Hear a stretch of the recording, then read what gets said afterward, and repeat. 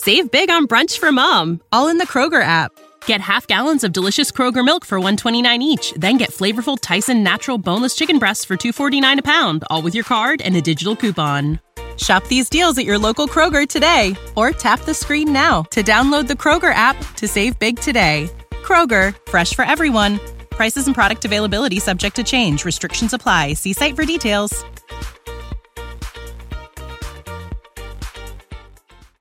This episode of Writing Excuses has been brought to you by our listeners, patrons, and friends. If you would like to learn how to support this podcast, visit www.patreon.com/writingexcuses. Season 16. Episode 40. This is Writing Excuses, talking about the M.I.C.E. Quotient, nesting threads. 15 minutes long. Because you're in a hurry. And we're not that smart. I'm Dan. I'm CL. I'm Charlotte. And I'm Mary Robinette, with Elsie, who is purring very loudly. Hello, Elsie. I am very excited for this episode. We have been circling the concept of nesting threads for 5 episodes now. And here we are in episode 6. We get to dig into it in detail. And so what do we need to know that we haven't already talked about with nesting threads? All right.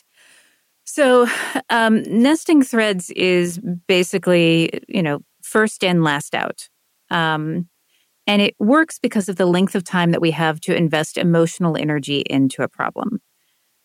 So there's a couple of things to know about the way people are wired. And I'm going to say that this is a specifically Western storytelling style. There's many different traditions, but the way we are trained is that when we ask a question, we want an answer to it, right? We also want symmetry. Humans and babies tend to respond really well to symmetry. We like recognizing patterns. So it is helpful to have this kind of mirroring thing happen in your story by having, like, if you begin milieu and then you open an inquiry, to close the inquiry and then you close the milieu, people recognize the pattern. But the other piece, and this is the more important piece, I think, is the amount of emotional energy that you've invested into something.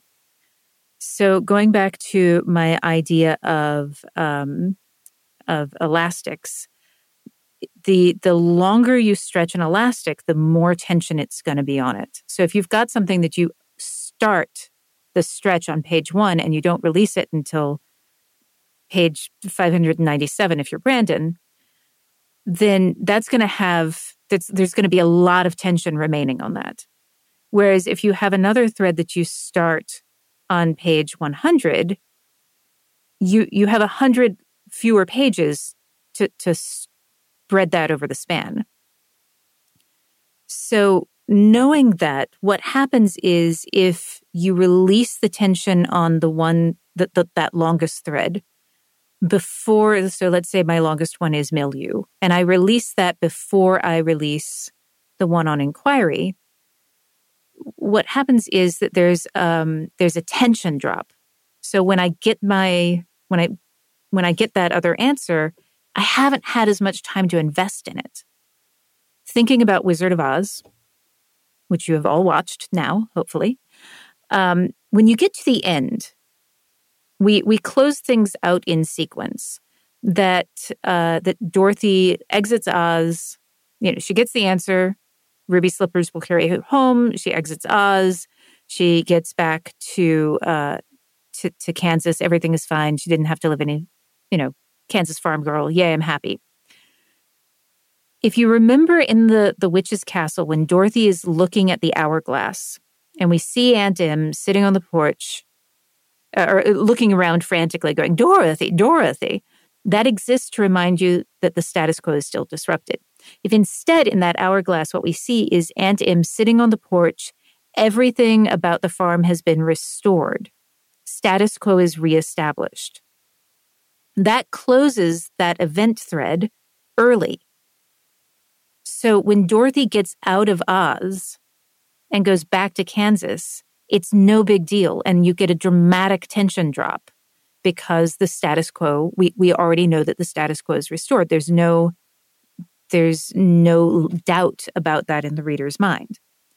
So that's why nesting threads are very, and thinking about this first in, last out concept, it is very useful for maintaining that tension through the story. And I'm talking about the frame of the story, not the stuff that's happening in the middle. Yeah. Let me use another example. I'm going to talk about my book, Ghost Station, again. So it begins with this. It's about spies in Berlin in 1961. And it begins with the message that comes in from a double agent that is gibberish nonsense. And so the main thrust of the novel is figuring out what is actually going on. Why was this message weird? What does that mean? Etc. And then it hits a point where the main character and another one he's working with cross over the wall into East Berlin. And then it becomes a milieu section inside of the larger inquiry section. And they are trying to survive in East Berlin and then escape back out again. And while inside, big spoilers for this book, the person that he is working with attacks him. And it has this event of, oh no, the person I thought I could trust, I no longer can trust. There's this event that takes place inside of there. And then we tie them off in reverse order. He learns that, oh yes, that person actually I can trust. There were very good reasons for that attack. Then he escapes out of East Berlin, and then he solves the overall problem of what's going on and what this message means. And using what you were just saying, Mary Robinette, if we had resolved those in reverse order, if he had, for example, solved the entire problem of the message and gotten that taken care of while he was still in East Berlin, then it would feel very unsatisfying. Like, well, yes, you've solved this problem, you dope, but now you're stuck in the wrong side. And it would be this kind of dragged out ending of, well, the real story's over, but he's still in a pickle and he's got to get himself home. And we have a few more obnoxious chapters of that. I had not thought of it in those terms until you described it that way, but that makes perfect sense as to why you need to close the brackets in the same order you opened them. Yeah, and you've all seen films or things where you're like, it's over. No, still going. And usually that's because they're closing things out in the wrong order. Yeah, that is really interesting. I was just going to say that there's something that I have been trying very hard to hold back while we've been going through the previous episodes. And it's this. I'm thinking maybe that calling a particular story simply a milieu story or an inquiry story, etc., can't really accurately describe a story, because you do need a second ingredient to give the story kind of like an interesting dynamic. So yes, see, it is exactly that you have all of these things going on all the time.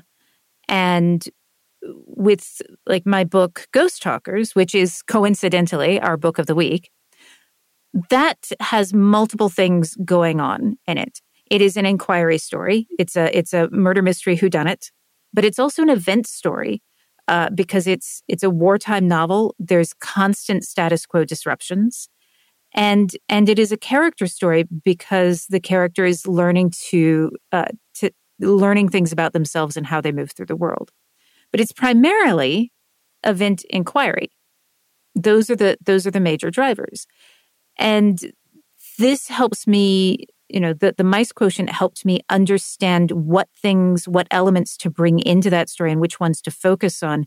And it helped me understand how to end it in a way that was going to be satisfying, while at the same time trying to do things that were fulfilling these promises, but hopefully in unexpected ways. But Ghost Talkers, for people, since it is Book of the Week, it is probably actually my favorite of my novels, and it is the one that the fewest people have read. It is definitely my favorite of your novels. Thank you. It I love ghost talkers. I went on book tour. My book tour started on Election Day in 2016, and weirdly, there was just not a lot of interest in books at that point. I don't know what was going on then, but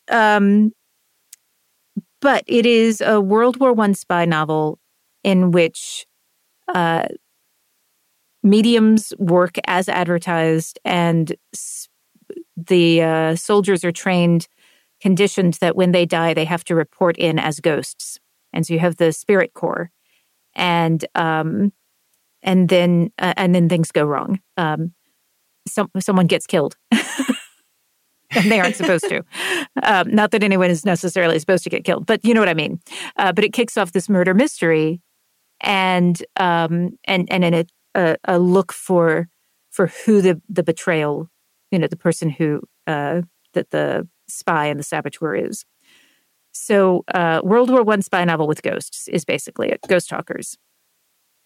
But when you listen to it or read it, one of the things that I think you'll notice is that I could have weighted it differently because all of those elements are there. And I could have made different choices about where I was putting the emphasis on the story. And that would have shifted dramatically the direction of the story and the way the ending plays out. That's great. I mean, what I'm hearing is that you can have as many M.I.C.E threads as you want. And actually, maybe it's a good idea to have more than one for a little bit of spice, a little bit of texture, as C was talking about. And I remember when I was plotting my novel, I was like, it starts with character, and then it leads into event, and then it goes into milieu, and then it goes into inquiry. And I remember talking it through with you, Mary Robinette, and you were like, you don't have to have them all. And I was like, oh, I don't. So maybe it's a question of how many and also what weight you put on each quotient. Right. Yes, exactly. It is how heavily you weight them. Because you can, all of these things will exist in the story. It's just how much of them are you letting drive? And that is the thing that is tricky to figure out. So what I have found when you're doing this is that one of the things that works well is to pair disparate M.I.C.E thread types. So one of the things that will happen, particularly in multi-POV books, you've got one major plot, and then the other one feels extraneous. You're annoyed every time you have to switch over to the B plot. What I find is that frequently when that is happening, it is because they are the same M.I.C.E thread, so that they are, or same M.I.C.E type, that they are, say, both events. But one of the events is lower stakes than the other. And so it is difficult to care as much. So it always feels like a tension drop. Whereas if you have one event and one character one, they can intersect each other in different ways. But the other thing that they can do is that they can have comparable stake levels so that when you move from one to the other, you don't have that same tension drop. Mm-hmm. Would you also suggest or recommend that when you are nesting them, not so much multiple POVs, but nested inside of each other, that they be different types of elements as well? If you've got a milieu inside of a different milieu, it can start to feel repetitive. We have to escape from this place, and now we have to escape from this other place with no variation in tone. So the yes and no. Mostly what happens when you do that is that it just reads as an extension of the original problem. So in Star Wars, the rescuing the princess, they have to get in, they have to get the princess, they have to get back out. And while they are in there, stormtroopers, surprise, and so they have to escape by jumping into a chute. And does that work? Yes, it does, but it is a garbage chute. So now they have another milieu within the larger milieu that they have to escape. So that's just a long series of obstacles and consequences, obstacles. That's just an extension of that original one. Okay. So that's, and actually blowing up the Death Star itself is we have to get in, drop this package off, which is a bomb, and then get back out again without being killed. I mean, it's still that there's just a lot of milieu driving that. But that is not, I would say, the major driver. What are you thinking, C? I was just thinking about like the idea of having like the two milieu stories in one. Because I was thinking about like the Lord of the Rings, where it's like basically they're going on a journey to reverse heist a ring into a volcano. But like the first part of the story is about them leaving Hobbiton, and it's just like these segments of like, we're in a place, we're going to leave a place, we're traveling across a place in order to get to a place. And I think it works generally. What I was thinking about was you want the variety of story type things going on in order to have some variety. But at the same time, I always try to think of my different plot threads as they have to be braidable. Like they have to, like if I have an inquiry thread and I have a character thread, then each one has to affect the other one.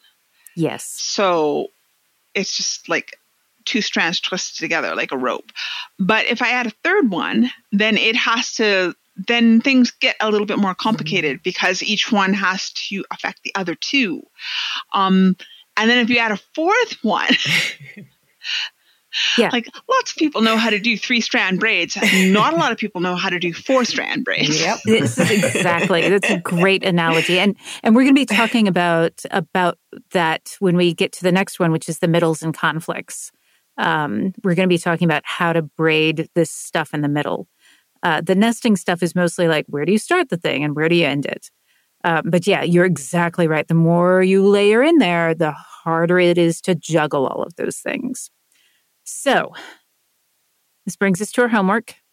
Take your fairy tale. What I want you to do is I want you to look at 2 M.I.C.E threads. You're gonna now you get to do it with 2 of them. Okay. So maybe you decide that you're going to do character and event, or you might decide that you're going to do milieu and inquiry, or milieu and character, whatever.